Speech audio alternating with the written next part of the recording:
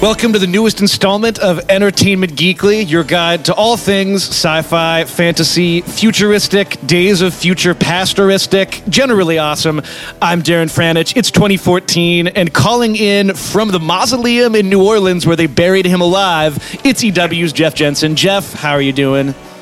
I'm doing really well, Darren. How are you this new year? I am doing just wonderful. 2014. So excited for all the different things that are happening this year. So glad we made it, Jeff. I still pinch myself every day, glad that the Mayans were wrong, or we were wrong about the Mayans. I don't know how that worked exactly, but we're still here, is what I'm saying.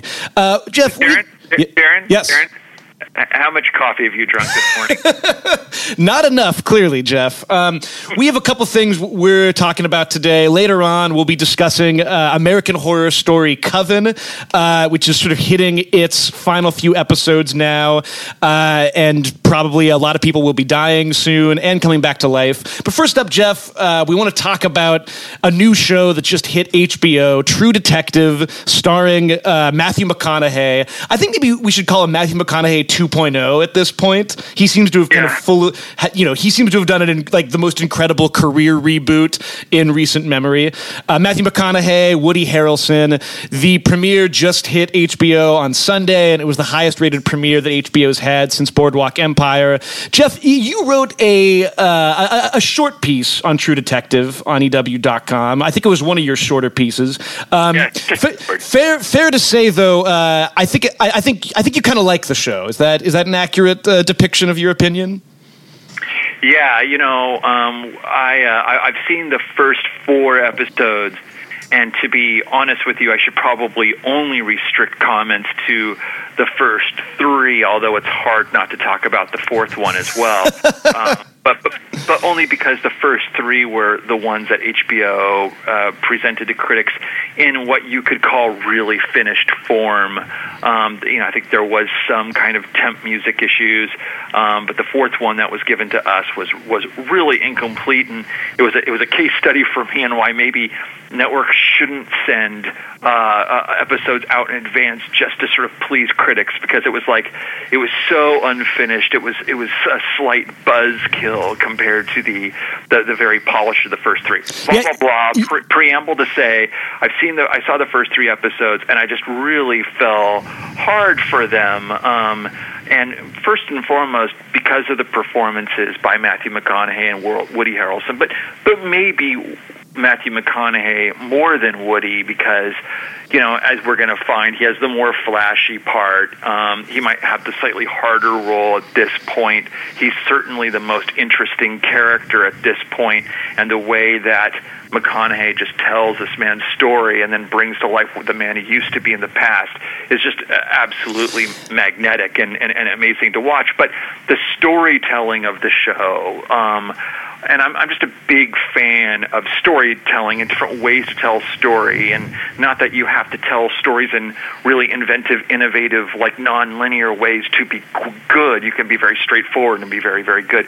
But this is a show that has a very bold storytelling kind of structure, moving back and forth in time between 2 different men who are telling the same story from different angles and might be lying about some details, and it moves very fluidly and sometimes with some a touch of surrealism, but always, of course, sort of great naturalism and a sinister vibe, and it's kind of embedded with ideas, and it feels it really feels like a feast to me. I watched the first episode actually when I got home from covering the Golden Globes, so I was already in sort of a woozy frame of mind, and the first episode especially. We should talk about it a little bit. So the basic setup before we get to the even crazier stuff is it's a detective show. McConaughey plays a character with the best name of the 2014 TV season, Detective Rusty Cole.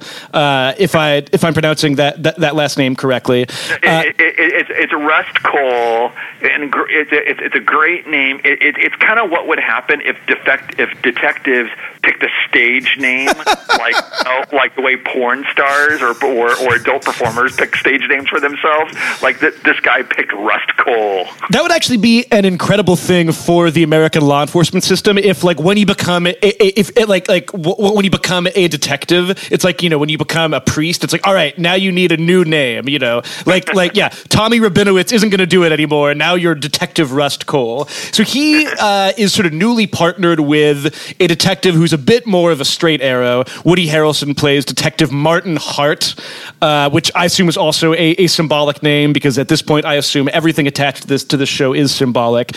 And when the first episode begins, they come across a murder that, I mean, it's hard to describe, but it sort of looks very ritualistic. There's antlers. It sort of suggests like the Wicker Man or something like that. And as they investigate, we're sort of cutting to them in the present day. The main action takes place in 1995. In the present day, we're sort of seeing both of them narrate this in different places.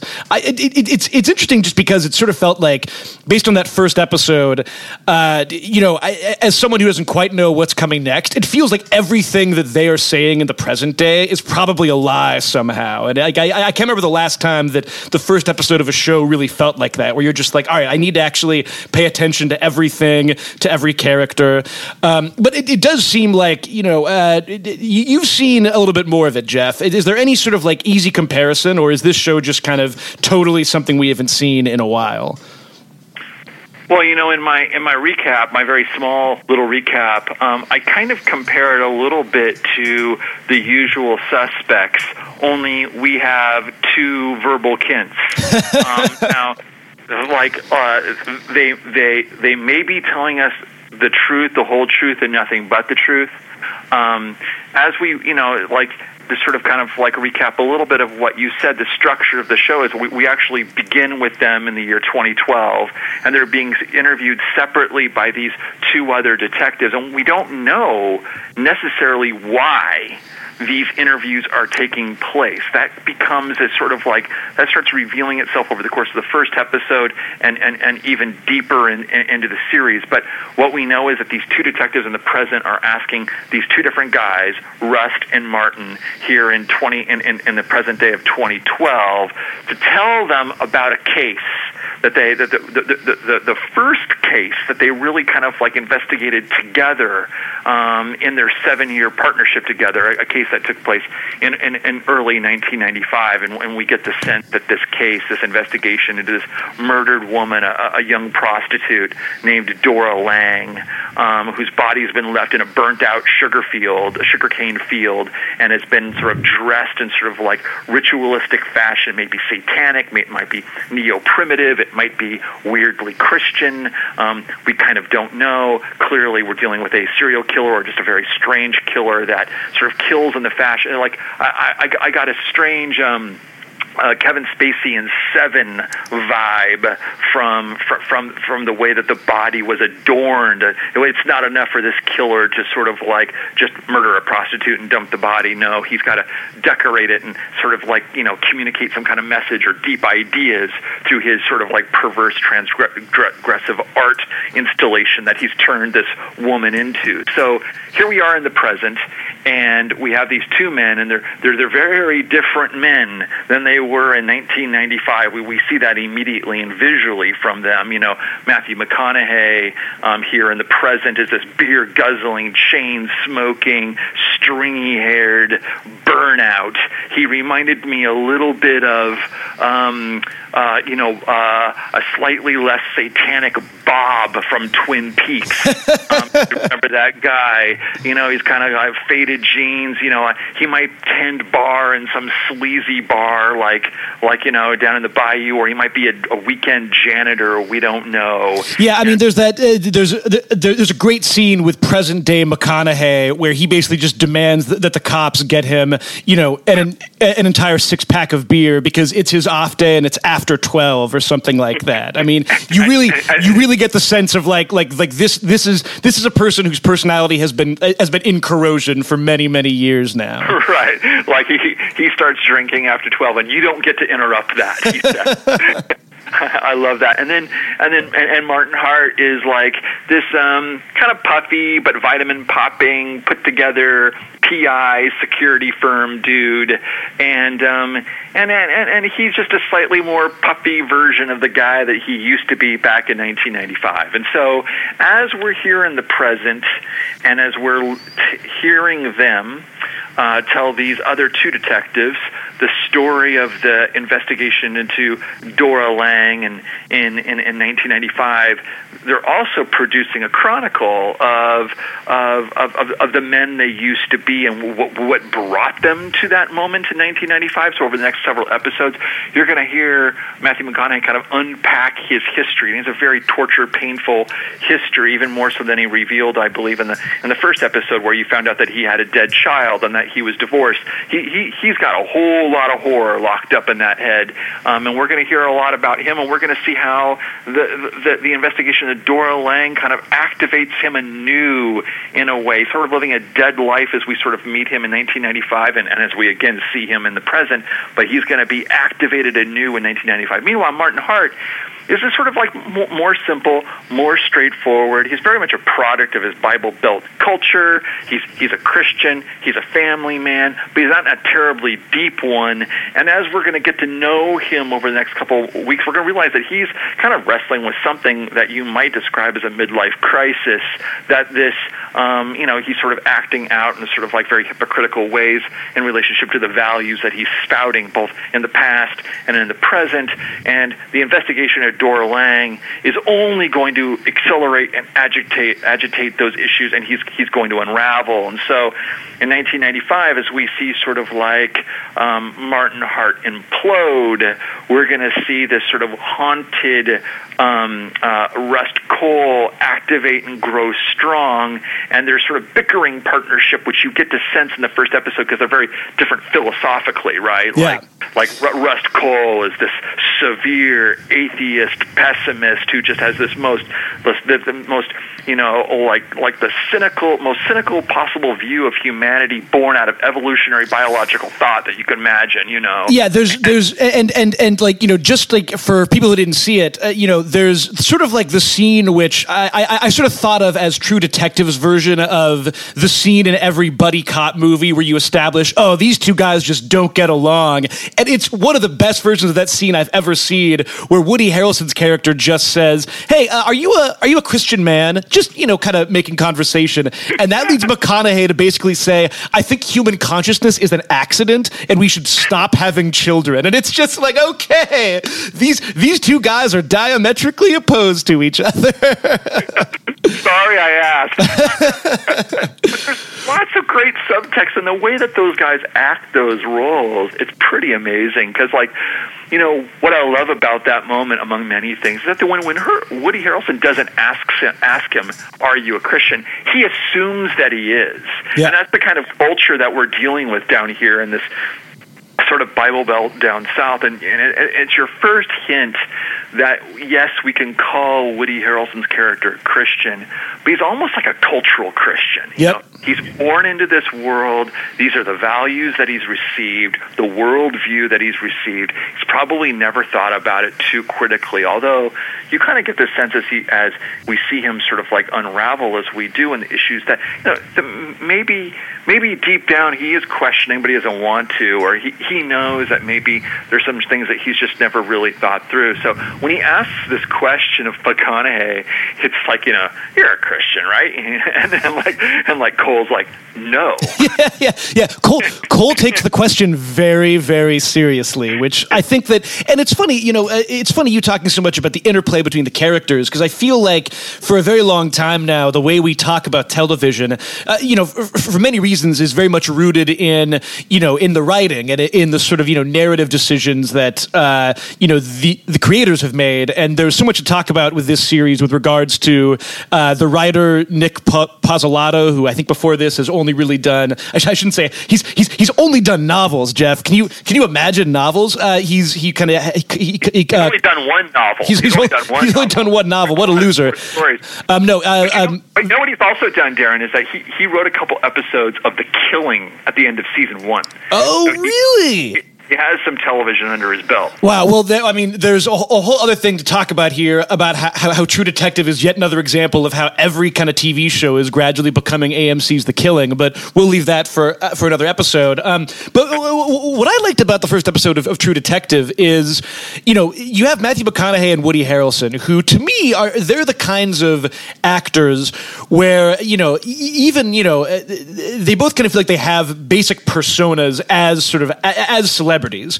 McConaughey really is the sort of kind of good old boy. Harrelson is not necessarily that much different, I think, in his kind of most iconic roles. He's played a little bit crazier. He's played sort of buttoned down crazy. But what I like in this show is it really feels like it's a showcase for both of them, because McConaughey, I can't really recall the last time I saw him play a character like this. It just seems like he's very subdued. Even like the way he walks, it almost seems like his suit is a little bit too big for him.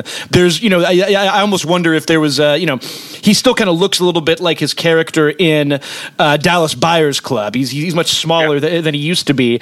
But there's just a certain, there's a real inner darkness to him that I find fascinating. At the same time, as you were saying, what's great about Harrelson in this role is, at least initially, he kind of just seems like a guy. There's a real sort of almost everyman quality to him. Not necessarily likable everyman, just kind of whenever McConaughey starts talking about, his atheism and stuff, you just see Harrelson kind of scrunch up and be like, God, don't talk about that stuff around my kids, okay, man? It sort of got me wondering if this is sort of an example of what's exciting about this new era of TV, where there's shows like this season of True Detective is only going to last 8 episodes. It's cool to think about actors sort of getting this opportunity to really come in and almost kind of do a lot more with characters than we sometimes get to see in with characters on television. So that's kind of like. We're using the word characters a lot here, and that's what's exciting about these movie stars coming into television, which is these guys just didn't come in and take a job for a star vehicle. This isn't Josh Holloway in Intelligence. These are guys who, like Matthew McConaughey, was probably always more of a old-fashioned movie star than like Woody Harrelson was. Woody Harrelson immediately went from television and became sort of like a character actor, leading actor kind of guy, But McConaughey was that romantic comedy guy who's now completely reinvented himself as a character actor, right? And with these guys on those trajectories, with those kinds of mentalities now about their career, they come into television here. They take these two parts, and what is thrilling is that how seriously they clearly take it. Like they're going to create these men. They're gonna make us feel who these guys are and where they came from and how they think now. And there is something that McConaughey has the flashier role because he says the most extraordinary, profound, disturbing, crazy things, right? And as we get into the first couple of episodes, he's going to do the most overtly heroic things too, and he's going to be the kind of guy that we're kind of cheering for, either to kind of continue being his rusty coolness, or to actually maybe somehow find some kind of redemption or pull out from this dark place that he's clearly living in. One of the things I find kind of electrifying about McConaughey is that he's learned how to work his McConaughey-ness to all sorts of great effects, specifically his voice. He understands how the tone of his voice works, his accent, the volume to speak at, how his tone kind of wraps around language. I love hearing him talk in this. It's hypnotic, and there's watching him sit and drink and smoke and hold court and hold our attention, hold the detective's attentions that he's speaking to with nothing more than just this sort of haunted, hollowed out gaze and the tone of his voice. it's really great. It is great, and it's funny because on Sunday I sort of feel like, if you're a McConaughey fan, which I sort of like after last year we all are now, he sort of gave two great performances this past Sunday. One, of course, in True Detective, where in both timelines it feels as if he's doing his best to sort of play the least likable version of himself in the sort of in the 1995 era, as we've discussed. He's very sort of like withdrawn, and he's constantly talking about the abject pointlessness of life. In the 2012 timeline, he looks like a roadie for the absolute worst frat rock band of all time, and he's drinking and he's smoking. And it was great watching that mere hours after he accepted his Golden Globe for Dallas Buyers Club, when he was just really like peak charming McConaughey, like all right, like go get it, son. It's just it's great because it feels like this again. A great thing about True Detective is it really does feel like this is an example of what TV can do now. Is it can really give actors who sometimes don't get the chance to do that, in movies now, this opportunity to really kind of explore these characters in really sort of interesting ways. Now, another cool thing about True Detective, Jeff, is this is sort of a show that, if it's a success, which at least this week it appears to be, the goal is to make it a sort of like series anthology where the next season would be a different sort of noir detective story, right? Is that the rough plan for the show? That's the rough plan. Different seasons. So let's talk a little bit about that sort of overall big picture storytelling structure, because it really is special compared to a lot of other television shows that we see. For example, this show, who's created by a guy named Nick with a last name that neither of us right now can pronounce. Pozzolato, I think, is what it is. You got it. We're calling him Nick. Nico. And but Nick not only created this show, but he's written every single episode. So there's this great sense, for better or worse, of authorship. This guy is owning his creation, and we're getting almost like a novel. He's running a show, but he's not running. He's not managing a group of different voices who are collectively breaking story, and then he's sort of like assigning out stories, and then like letting everyone kind of do their own thing, but homogenous, like making sure they all sync up into a story. This is him, and this is his voice, and this is an 8-part, 8-chapter novel for TV, and even better, it's directed by the same guy. Yes. And again, like you and I, and our bold tradition of just not really knowing the names of anyone who make the stuff that we like. His name is Carrie something. Yes. No, Jeff, I actually wrote this down this time around. It's Cary Fukunaga, who also directed, I believe, the Jane Eyre adaptation a couple years ago, about which all I know is that Fassbender was in it, I think, right? Sin Nombre, this sort of like this immigration thriller indie from several years ago, which also got a lot of great notices. So, yeah, I mean, he's a talented guy to watch, and he directed every single episode. So you really have this storytelling team that combined have created this great authorial voice that pulls it through. And I got to tell you that after watching that first episode of True Detective, and the spell that it casts on you, my biggest fear was that, okay, we're going to get into the second episode, and I didn't know this at the time about the second episode, that it was all being written and directed by the same guys. But my biggest fear about the second episode is there's just going to be that sort of palpable drop off, this sort of like difference in the storytelling voice. The language is going to be a little different. The directing is going to be a little different. The lighting is going to be different. Because pilots are always shot with a great deal of money and time and energy. But then you start getting into that sort of grind of series TV, and you follow the template that's set by the pilot, but you could tell there's this slight decline. Totally. Yeah, I mean, like for a recent example, if anybody out there saw the Helix premiere, the first hour of Helix was to me exactly what you're talking about. This really like top-notch pilot. It was directed by Jeffrey Reiner, he did a lot of Friday Night Lights. He's a really just kind of talented, visual stylist. Sort of like actually, Jeffrey Reiner has this thing where he directs awesome pilot, then leaves, and the shows immediately go downhill. And sure enough, the second hour of Helix was sort of less good. So yeah, like that is definitely a thing that happens all the time with TV shows where the pilot feels like it has an incredibly distinctive voice. Then you come back and it's like, wait, what happened? Where did it all go? Yeah. So it's like that doesn't happen here. Like the first 3 episodes really feel all of a piece, and this is going to be a great binge watch show. Because I just think that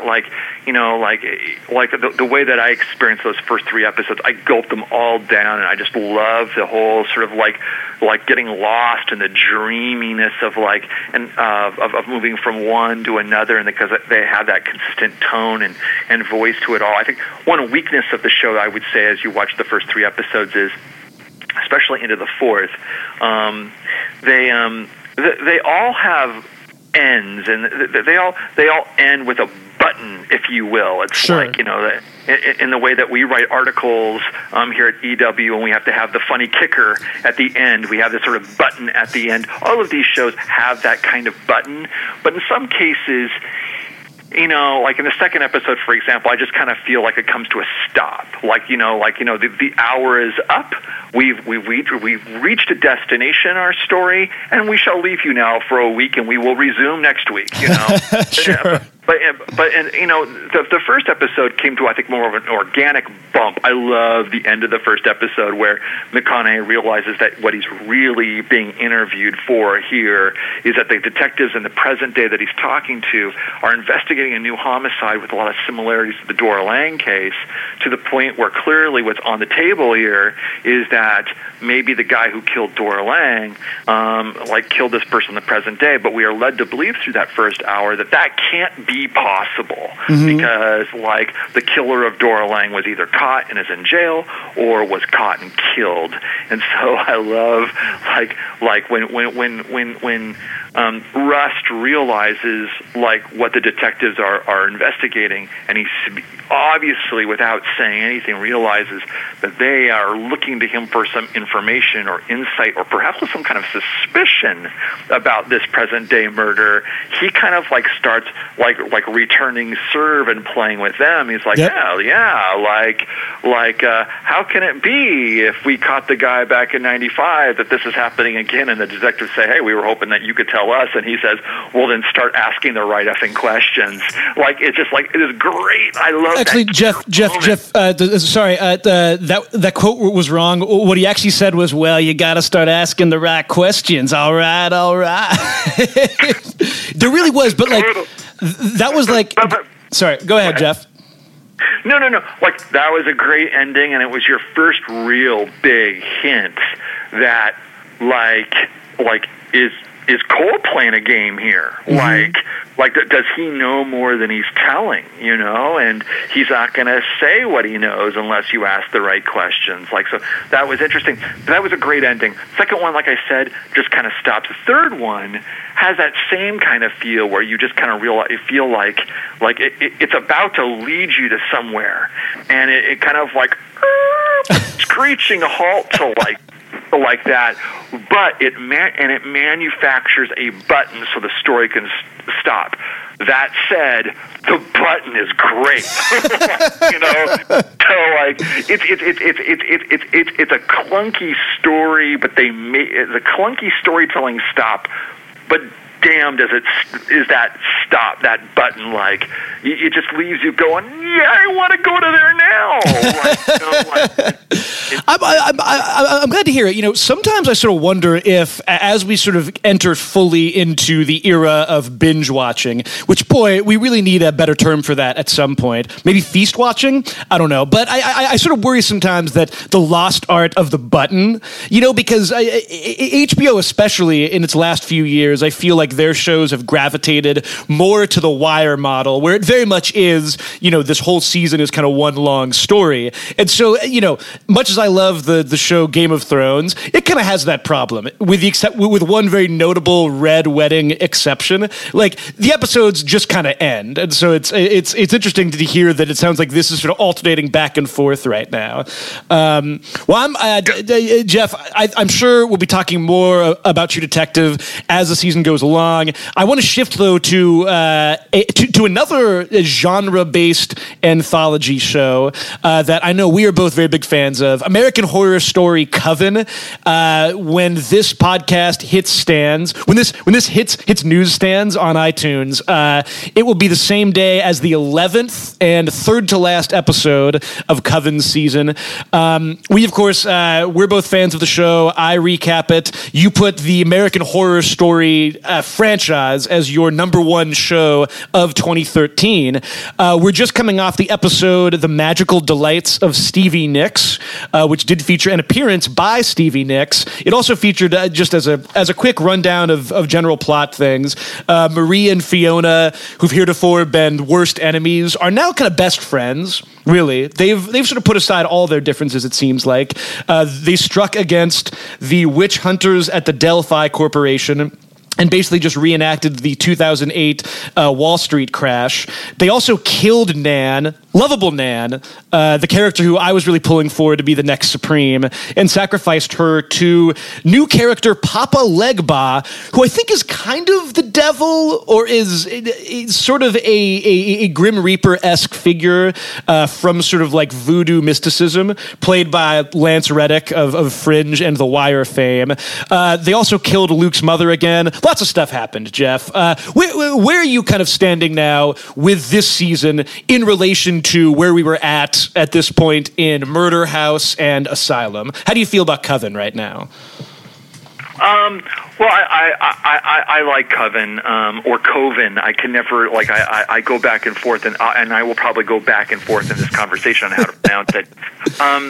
I think that on the whole, I do like Asylum better. I think Asylum hits more of my wheelhouse. I think that it also kind of like pulsed with a kind of big picture narrative thematic energy. I kind of felt like I think this is more a matter of taste than anything. I just think that Asylum felt like almost a surreal, poppy, psychological portrait of an era and a cultural legacy, right? Yes. The 60s and what it left us. Yes. I mean, Jeff, it is a matter of taste, and fortunately we both have exquisite taste, so we both like Asylum. I'm sort of with you. I feel like a lot of people didn't like it for a lot of reasons. I mean, I've heard people say that it was just too disturbing. There definitely is something just fundamentally scary about the insane asylum, and about, they kind of mixed in every horrifying thing ever from that era, the fear of Nazi doctors, the fear of aliens, the fear of, there was even, the sort of Exorcist episode. To me, Asylum almost felt like, 10 different awesome prog rock concept albums just piled on top of each other. Coven, I think it's fair to say at this point, and I think that co-creator Ryan Murphy has kind of said this, to our hotshot reporter Tim Stack, Coven sort of feels like it was meant to be more fun. It was sort of meant to be, we're pulling back a little bit on the totally disturbing stuff. We're going to have all of our awesome actresses in, awesome, variations of very stylish witch wear. And it sort of feels a lot like, this is a show that, having sort of proved its bona fides, this season is just like, we're going to do everything, bring in Danny Houston and, sort of sprinkle him in occasionally. It does feel a little bit less focused at this point. And I will say, too, I think one thing that people have talked about a lot is just the fact that this is the season where every character has died at least once at this point. Some characters have died multiple times. And I sort of go back and forth. Do you think that, is there some deeper thing there that the show is saying, either about death or using death as a metaphor or something? Or is it just like, Ryan Murphy putting the pedal to the metal and being like, I'm going to kill 3 characters each episode, just watch me? Yeah, well, that whole theme of death and nothing ever stays dead, and things, just when you think you've dead, something is dead and buried, whether it's a character, whether it's the past, whether it's past sins, they're exhumed, and then we're fighting the old fights all over and over again. I feel like this is part of a core theme of all of the American Horror Stories so far, which is like nothing ever changes. changes. Everything just kind of evolves and all that. I don't really have any deep insights though on that part of the show. I wanted to circle back a little bit to something that you said, which is funny, which is that I too got the press release and the memo that American Horror Story Coven was the lighter, funner season of American Horror Story, and like, let's just put this in perspective, in relationship to itself, because this show is still super sinister, super disturbing, outrageously so, wantonly so. It's one of the things I love about it. I love how it pushes the buttons of things like race and sexuality. I mean, like, you're kind of hovering on that borderline of, like, is this really inspired or is this really offensive? Is this really cliche, or is this really sort of like postmodern, or are they reinvented these tropes, whatever? And I think that the storyline that I'm really gravitating to, and the deeper theme I'm gravitating toward to in this season, which I think is really, really smart, is this whole idea of, mainstream culture versus sort of its oppressed, marginalized, or subculture classes, but then how those subcultures end up sort of like fighting against each other and competing against each other, and really sort of despairing, unfortunate ways. And now to pull in a point that is not original, but I forget who kind of said it. It might have been Ryan himself from a separate interview that I'm pulling in. But I feel like I really love this idea about how that kind of like subculture infighting ends up sort of like just reinforcing the dominant culture and those kinds of things. And so how we're sort of metaphorically representing through the crazy, like, metaphorical horror language of American Story about how culture works and how, like, things don't change, and how progressiveness, like, cannot sort of exact the change that we need. Like, I love how all of that is sort of like steeped into this, but at the end of the day, it's still just a crazy story about witches. Yeah, I mean, to me, what I've felt kind of most completely this season is the sense that this really is great sort of acid pulp, in the sense that I totally think it is possible to enjoy it on a pure surface level, because there's just so much surface there, and the surface is constantly shifting and is totally wacky. And I sort of feel like, in the same way the True Detective feels like it represents one exciting aspect of contemporary TV culture, this ability to tell this very remarkable sort of single author story over the course of a few episodes. American Horror Story is very different. It's purposefully all over the place. It feels very written for Twitter in a way that I think is very cool. I mean, like, I almost sort of like, sometimes I almost expect that they'll do what some sketch shows do, like Key and Peele, where, when something happens on screen, FX will just flash a hashtag, when they were killing Nan, like hashtag drowning Nan would come on screen or something like that. But at the same time, what I love about this season too is it really feels as if Ryan Murphy and Brad Falchuk and the other writers, even more so than with Asylum, I think they have a very clear idea of what sort of deeper stories they're telling. And I think that first and foremost, to me, I sort of have loved Jessica Lange playing Fiona as very clearly, witches as a metaphor for actresses in Hollywood. I think that is like, I mean, that's almost barely even a metaphor at this point. It's been hit on the head rather lovingly a lot of times this season.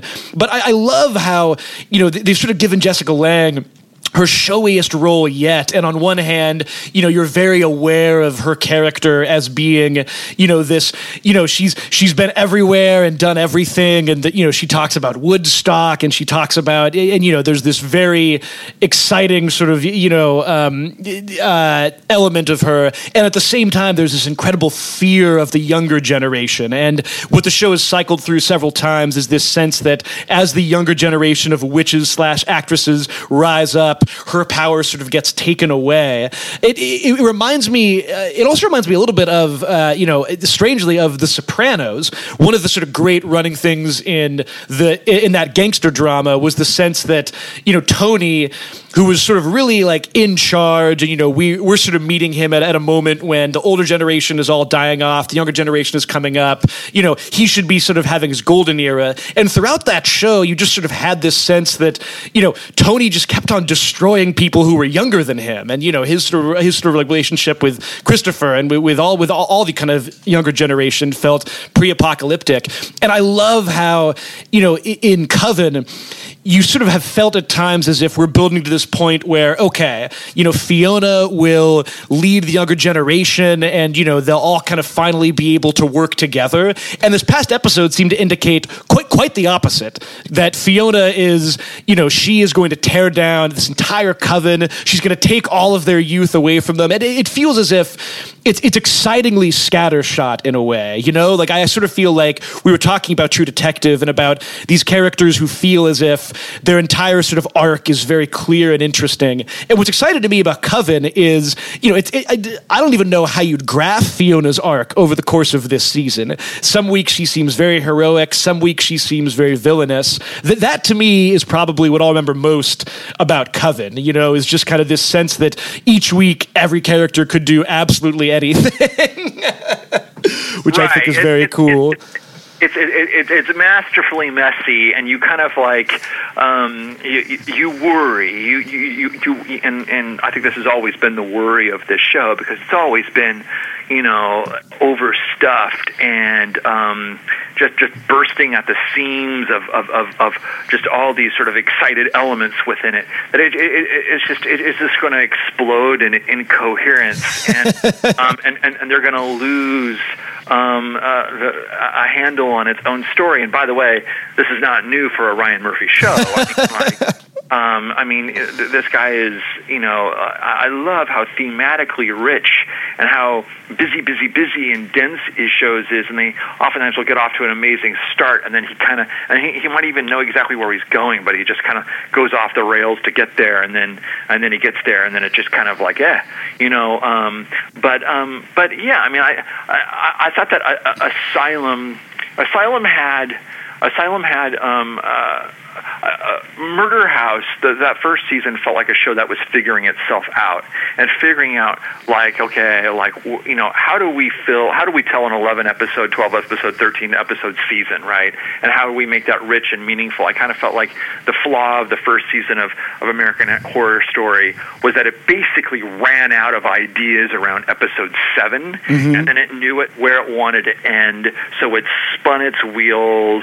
They kind of got rid of some characters that they really kind of didn't know what to do with, and then they ended. Like Asylum had so much great story that fueled and kept it sort of interesting all the way throughout, while probably making a big discovery along the way too, which was that Sarah Paulson's character was the heart and soul of the season, and her story was the best one to follow through to the end, and it did so marvelously in a way that that may have been the plan all along, but if it wasn't, if it was an adjustment, regardless, following that to the end and then taking us to the present created sort of this unified whole of story on a season of individual great hours of television. Like, I thought that was just almost one of the most satisfying seasons of TV I've seen in years. And with Coven, it's just like, yeah, it's like, this is a show that has figured out how to be really, really entertaining. It's learned some lessons from the past 2 seasons. It is like, how can we sort of play our elements and keep our and keep our sensibility, but just in a really sort of entertaining, outrageous up. Sorry, that's my other line. I won't take it. It's funny though. I sort of feel like I'm trying to think of the right comparison here, because it just feels like, if American Horror Story were a band, to me, like Asylum was sort of like them just, experimenting in every way possible and mixing in every kind of tone possible. And this season feels a little bit more like it's like, all right, like we sort of know what our thing is now, and it feels less experimental in that way, but there's just more of it, which is sort of interesting. And although I will say, to the show's credit, I think one of the best things to sort of emerge from this season is the TV director who helmed a couple of the best episodes from last year, Alfonso Gomez-Reyon, I think is how his name is pronounced. I apologize, Alfonso, if I pronounced your last name incorrectly. He was sort of brought on, and he directed, I believe, more than half the episodes this season. He just helmed the Stevie Nicks episode last week, and he's doing the final 2 episodes. And I think he's really given this season of the show the most distinctive visual look. I mean, he loves filming into mirrors. He loves doing really sort of long takes and slightly more interesting setups than really, you see anywhere on television, whether, premium, basic cable, or network. And I sort of wonder if my hope is, and I say this as someone who really has enjoyed this season quite a lot, that this season is sort of them, getting to rest on their laurels a little bit and really having fun and bringing in Stevie Nicks and, just giving all these awesome actresses the most florid, over-the-top dialogue they can possibly give them. But I sort of feel as if I'm going into these final 3 episodes mainly sort of looking to see what the teases are for next season. I sort of love how this is a show that always kind of does that, where there's always some slight hint about what the next American Horror Story is going to be, and I find that I'm fascinated to know sort of what that is. But before the season began, as I was sort of like hearing and reading about like what the big thematic and tonal statement of the season was, and it just kind of seemed like how we were going to go into this really sort of acid camp direction, and quote unquote have fun and kind of be this sort of like grand guignol of just neo goth crazy. I felt like, okay, like do it well.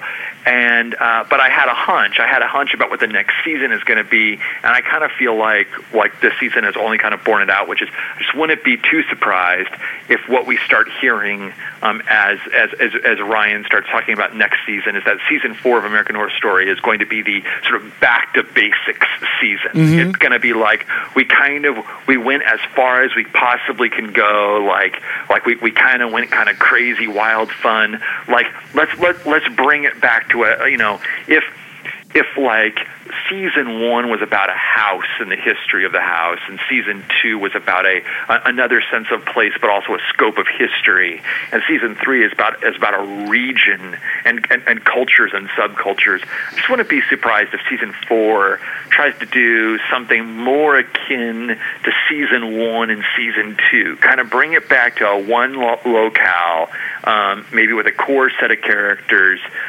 because I mean, I don't know how you could be any crazier than this season is, any more ambitious and big as this season is, without just really just becoming incoherent, Jeff, that's true, but let me counter. So first episode of next season, a retelling of the Book of Genesis with Jessica Lange playing the creator. Then we segue into the French Revolution for a couple episodes, and then I think maybe like go to space around episode 4. I'm just saying. I'm just throwing out some random possibilities for how it could get bigger and crazier. You've sold me in the sense of like, okay, I want to see that. But I think that we both sort of agree that what I like most about this whole kind of American Horror Story experiment, because it does still feel like an experiment to me. I mean, True Detective is, in its own way, maybe building towards being an anthology like this, but American Horror Story right now is the one show where, in a sort of Twilight Zone except serialized fashion, they're making a show where each season will have, the same kind of creative staff, even the same sort of voice, many of the same very talented actors who are sort of called upon to do very sort of wild and outrageous things. But at the same time, each season tells a very different story and has a very different tone. And I sort of like how it doesn't feel to me like they've lost that experimental edge, and I'm intrigued to see what we both think about it after the season is over, just because to me, the last episode of Asylum last season, which had the great sort of, Alan Moore comic comic book, cycling through this sort of saga of what led up to the present day while cutting back and forth between these different storylines. I thought that was one of the best sort of season finales, miniseries finales, series finales, whatever you want to call it, that I've seen in television lately. And I it was one of the best. Yeah, it was for me, like, if they had asked me to pick what the single best hour of television was last year, I would have put Ozymandias from Breaking Bad and the season finale of Asylum into a pit bull ring and just let them like at each other's throats and just walked out. It's the Jeff Jensen TV episode Thunderdome. 2 episodes enter, 1 episode leaves. That's right.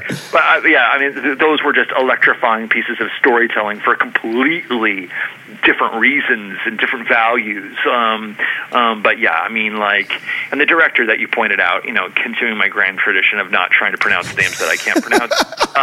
But he's a genius. He's great. I hope that he delivers more long takes and mirror shots than ever in these last 2 episodes. Jeff, before we wrap up, we should go on the record here. Who do you think the next Supreme is? / do you think that'll even be revealed, or is this going to be some hilarious red herring for the entire season of Coven? I think that there will be no Supreme. I think this is the end of. I think that the tragedy. I think we're building up to grand comic tragedy in which the entire witch race is obliterated due to its own blah blah blah or Misty. Due to its own, et cetera, et cetera. See, the funny thing is, Jeff, sometimes, given how the show works, I wouldn't be surprised if that is written on the whiteboard in the writer's office. We'll figure this out on the day. We'll have Jessica do something awesome. So you're officially entering your vote as no one. Is that what I can put in the books here in my books that I keep over here at Geekly Central? Huge confession. Still haven't caught up with the last episode. Misty's still in play, right? Misty is still. She has been put briefly out of play, but fair to say that she'll come back. So I think she would be a totally reasonable guess at this point. Yeah. But